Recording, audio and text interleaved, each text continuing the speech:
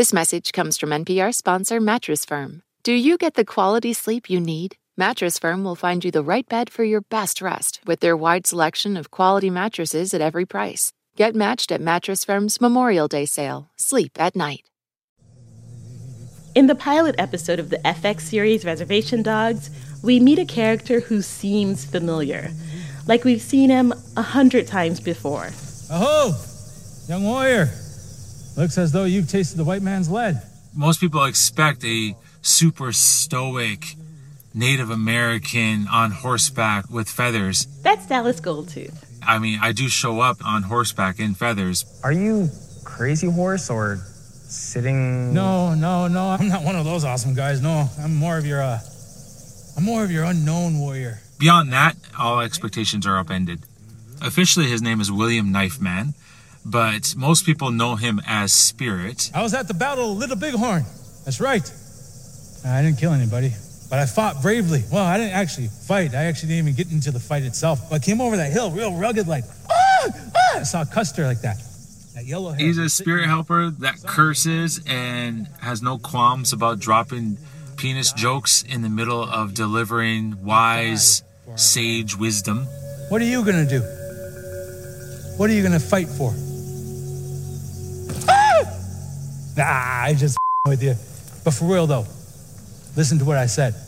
Marinate on that. Aho. Let's go. Ha. You're listening to It's Been a Minute from NPR. I'm Tracy Hunt. Today's guest is the actor, writer, and organizer, Dallas Goldtooth. He, of course, plays Spirit on Reservation Dogs.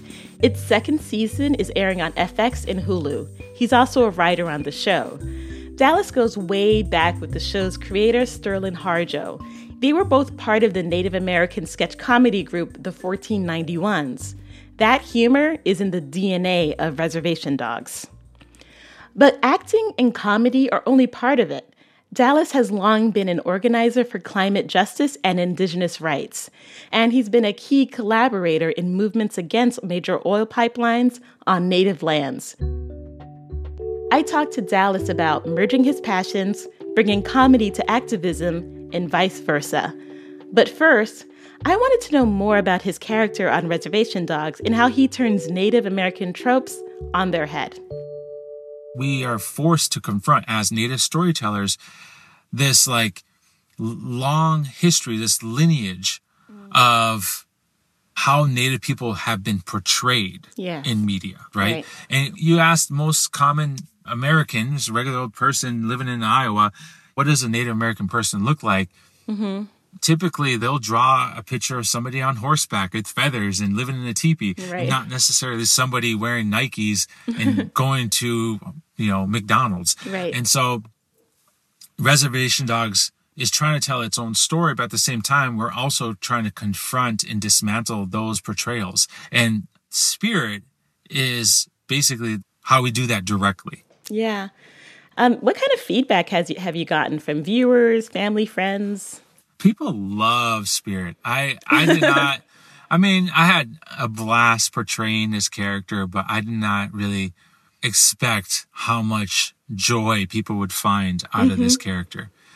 I think the reason for it is that we're poking fun at how non-natives see us, but at the same time, Spirit is poking fun at ourselves of how we portray ourselves sometimes as Native people. I'm not going to be here forever, so...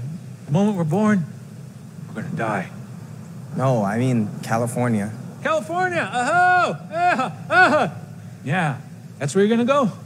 You're going to run away, head off west, dreaming big. We take ourselves way too serious at times, right? And there's always that uncle who always wants to be the most Indian of Indians, right? The one that has to be the supreme Native uncle. I think that the type of comedy I like to do is really a type of comedy where nothing really is sacred. That humor is a vehicle for us to offer social critique, but not only about the world, but also how we interact with the world. Yeah. I'm curious, though, do you ever worry about, how non-natives will interpret a character like Spirit, that they will see the stereotype and think that the stereotype is true or, anything like that? Well, I guess one unique aspect of this is what I really enjoy is that depending on who you are, you find joy in different ways. Because I've talked to folks who are like Latino and Black, and they're like, dude, we like it because you're making fun of how white people think about brown folks. Like, that's the joy we find out of it, is that you're pushing back against whiteness and its perceptions of how brown folks should be, and specifically how indigenous people should be. And there's like a joy in that, right? Of challenging white supremacy, and it's and how it shows up in that way. And then also, like our own folks, it's challenging how we see ourselves. And so, I think that folks get it. Yeah. You know, I was watching Reservation Dogs, and at some point I was like, wow, is every Native American actor in this show right now? And I mean, obviously they're not, but it was like a parade of, oh, I know that guy. Oh, that's that guy in that thing, like all of that. And, you know, for someone who's non-Native like me, it was kind of like, oh, wow, the depth of Native talent out there is so deep and so vast. And we could be doing so much more for telling Native stories. What has that been like, working with this mostly Native cast? You know, this is my first major, like, production, right? Before this, we were just making YouTube videos. And so I've been fortunate, right? I have a privilege of coming into this space, into the first TV production where the majority of the cast is Native. All the writers are Native. All the directors are Native. On the actual crew, there's Native folks who are the camera operators and the people dressing the set. Like, I've been very, very fortunate, and I've had conversations with other actors like Gary Farmer and Wes Studi, who have been doing this for like 30, 40 years. Yeah. Who just put in the work in not so friendly circumstances and environments. So I think all of us, as all the writers in the room, we'd actually sit there and say, all right, oh man, how can we pull in these like juggernauts? How can we write a part for so-and-so? How can we actually get somebody into this show and create a space for them? So like, it was very much intentional to acknowledge our elders. Yeah, yeah. You know, there are more opportunities. We're seeing these big projects like Echo, Prey, Dark Winds. As someone who spent years developing characters with your comedy troupe, the 1491s, and Sterling Harjo was in the 1491s too, right?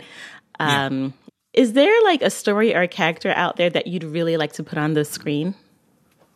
Ooh, good question. You know what I would love to see is a parody farce story about like the greatest chiefs of all time, right? Like a Monty Python, Mel Brooks kind of spectacular about all the greatest extravaganza. There you go. It's like a Mel Brooks, Monty Python extravaganza of like all the great Indian stories, but retold with our own type of humor. Like, a lot of these stories are the bedrock of the American myth and this idea of, you know, a westward expansion and manifest destiny and this romanticization of who we are as Native people. Yeah. And so I think there's a lot of opportunity to challenge those myths, but also to honor the realities of our shared experience as Native peoples on this land and a lot of the struggle that we've been through. But I would love to tackle something like that. Coming up, where comedy and activism come together.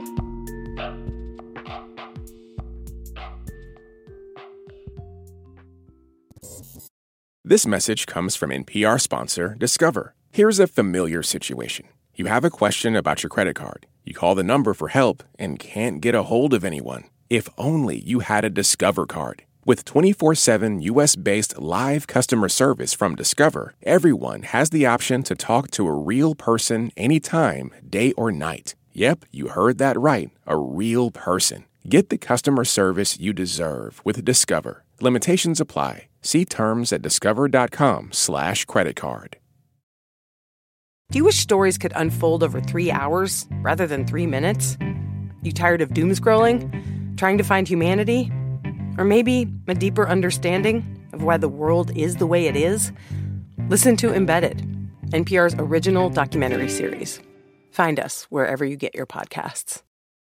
You know, outside of acting, you've been heavily involved in activism. Basically, your whole life, your father is well-known activist Tom Goldtooth, who founded the Indigenous Environmental Network. And you've also worked with IEN. For some people, like activist and comedian are very different, but I kind of get the sense that they overlap naturally for you. Does that feel true?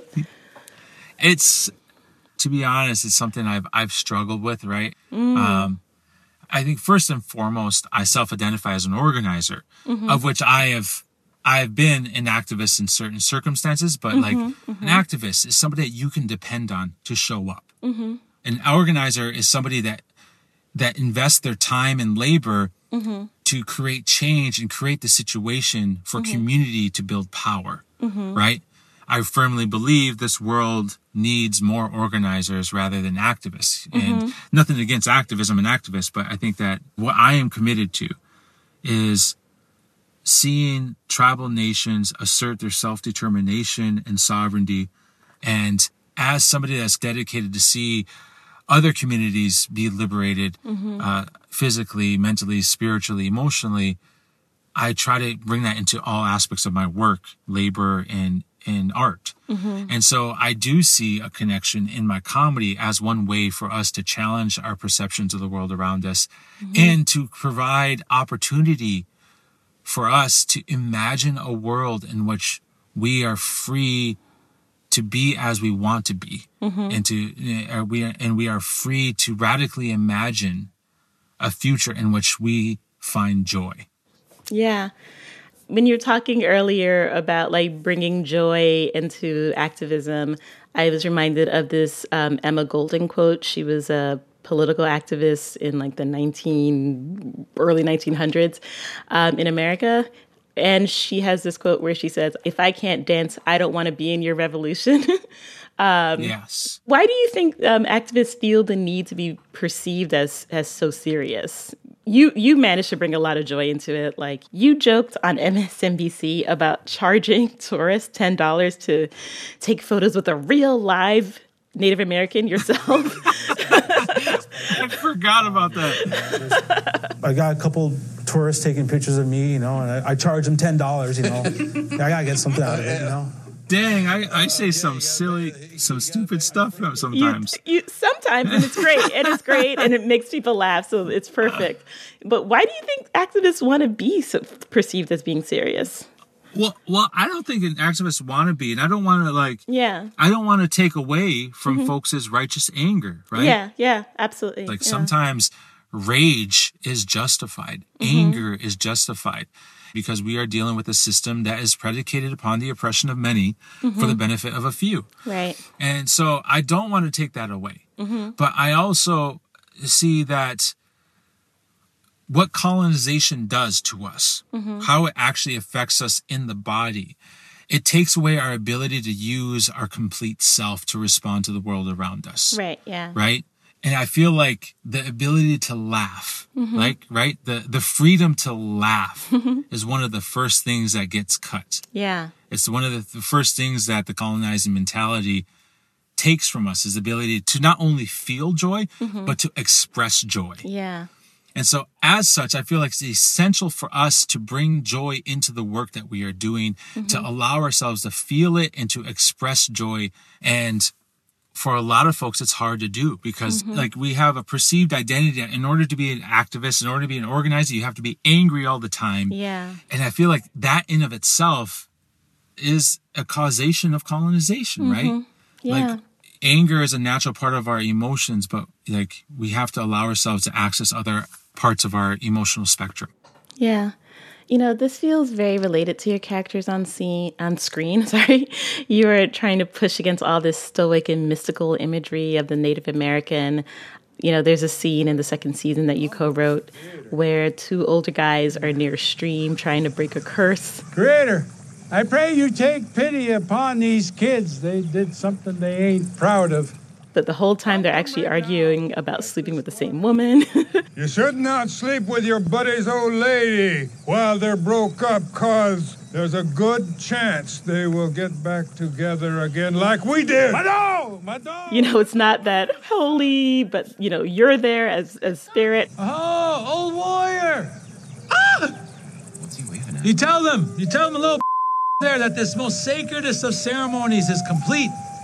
So you poke fun at the serious work of organizing and the stereotypical seriousness of ritual. What else do you think is too serious? That's a great way you phrase it. I like that. The seriousness of ritual, right? Mm-hmm. That's a great phrase. I'm taking that. I'm going to use that one. Yeah. I just want to give a little backstory. That actual scene is straight from a sketch that the 1491s that we used to do for years. We did 1491s are all native comedy troupe. All of us are in the writer's room. Sterling Harjo is one of the members.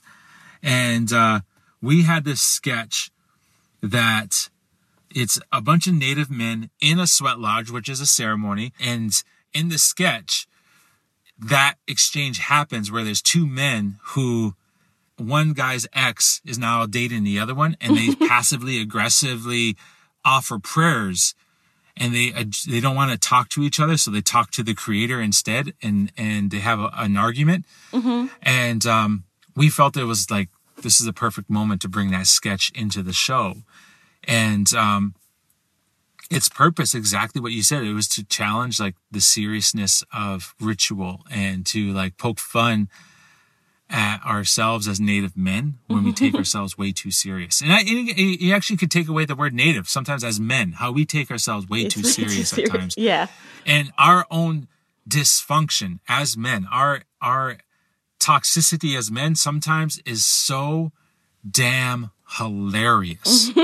Like we are so dysfunctional. It is like we step back, you're like, do you see what you guys are doing? Like, do you see how you are behaving? Like you're just children. That's all you are. And so that's kind of the inspiration for that scene. Coming up, what his father, a legendary organizer, thinks of his acting.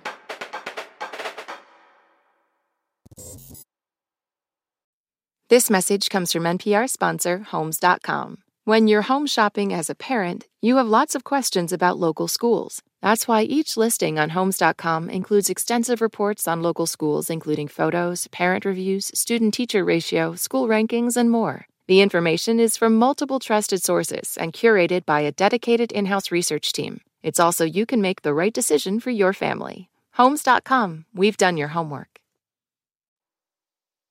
Pulling back after all this direct action with clear impact, like stopping the Keystone XL pipeline, I wonder how you're feeling about the impact of your acting work. What kind of impact are you looking for in your work?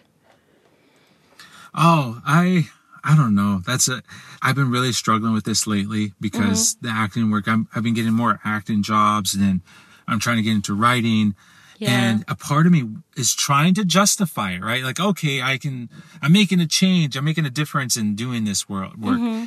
But I still have that perception that activism has to be done in a certain way, right? Mm-hmm. I have this perception that change can only come from a certain route. Right. And I see the acting work and the TV work as like almost lesser than, and I'm trying to deal with that. I guess the part of me that does justify the work that I'm doing now with storytelling comes from the core understanding that really you cannot have a successful social movement. You cannot have a successful civil rights movement. You can't have a successful outcome without a story-based strategy.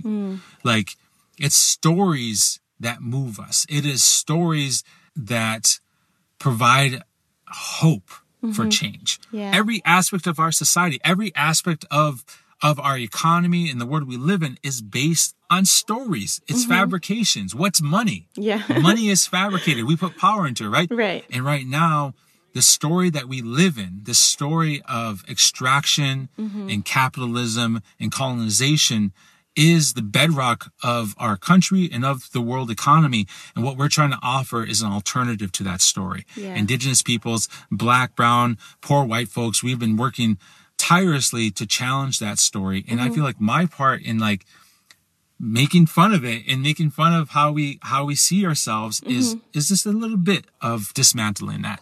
Yeah. Can you talk about a memorable story that you used in organizing? Back in the middle of the Keystone XL pipeline fight, which was a fight against a tar sands pipeline that was going to pass through traditional Dakota territories, through so-called South Dakota. We brought both native and non-native landowners, frontline folks, to Washington, D.C. We set up a bunch of teepees on the National Mall. It was pretty awesome. During that time, we brought horseback riders.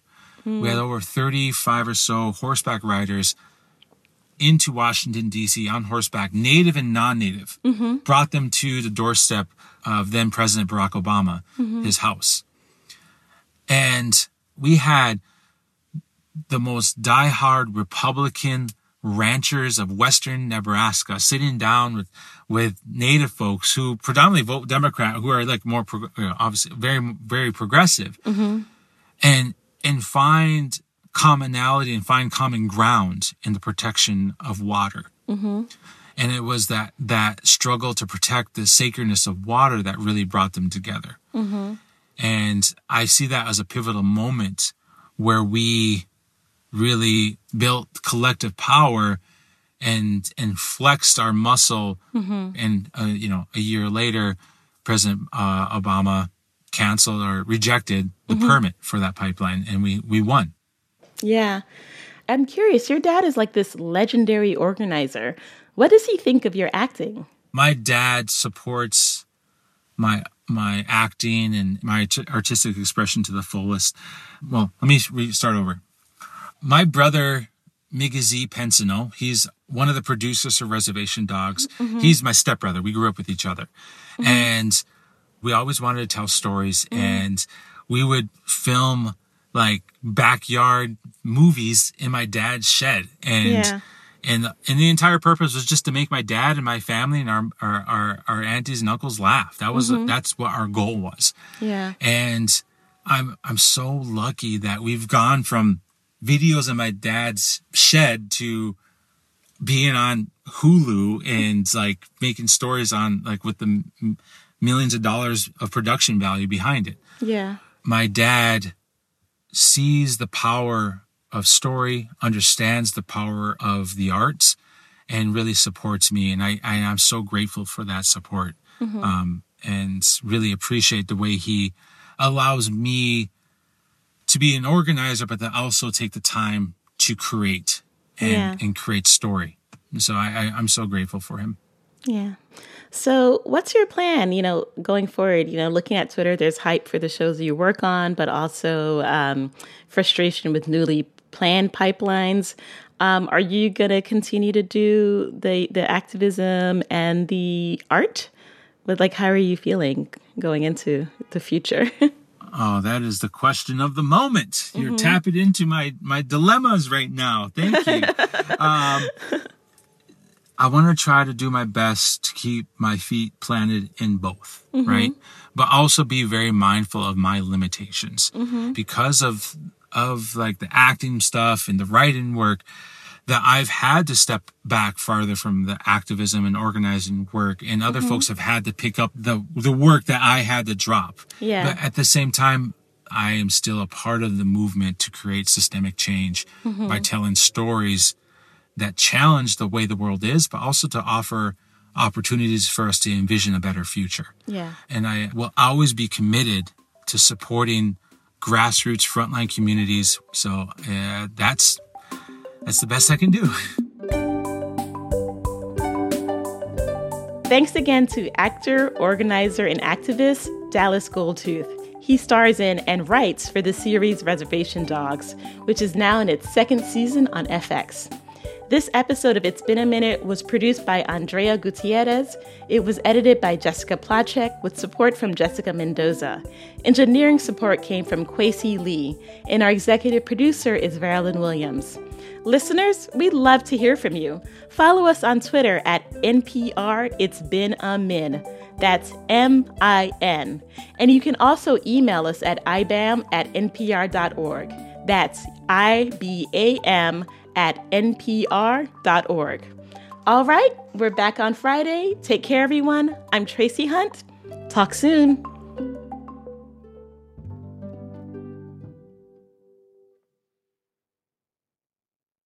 Hey, I hear you have a birthday coming up. Yeah, you. If you're listening to this, that means you have a birthday coming up eventually. And here at Life Kit, we want it to be a special one. Magic can happen and good luck can happen and serendipity can happen if we're open to it. How to have a good birthday, even if you're not a birthday person. That's on the Life Kit podcast from NPR. I'm Rachel Martin. You probably know how interview podcasts with famous people usually go. There's a host, a guest, and a light Q&A. But on Wildcard, we have ripped up the typical script. It's a new podcast from NPR where I invite actors, artists, and comedians to play a game using a special deck of cards to talk about some of life's biggest questions. Listen to Wildcard wherever you get your podcasts, only from NPR. There are a lot of issues on voters' minds right now. 6 big ones could help decide the election: guns, reproductive rights, immigration, the economy, healthcare, and the wars overseas. On the Consider This podcast from NPR, we will unpack the debates on these issues and what's at stake. You can listen to NPR's Consider This wherever you get your podcasts.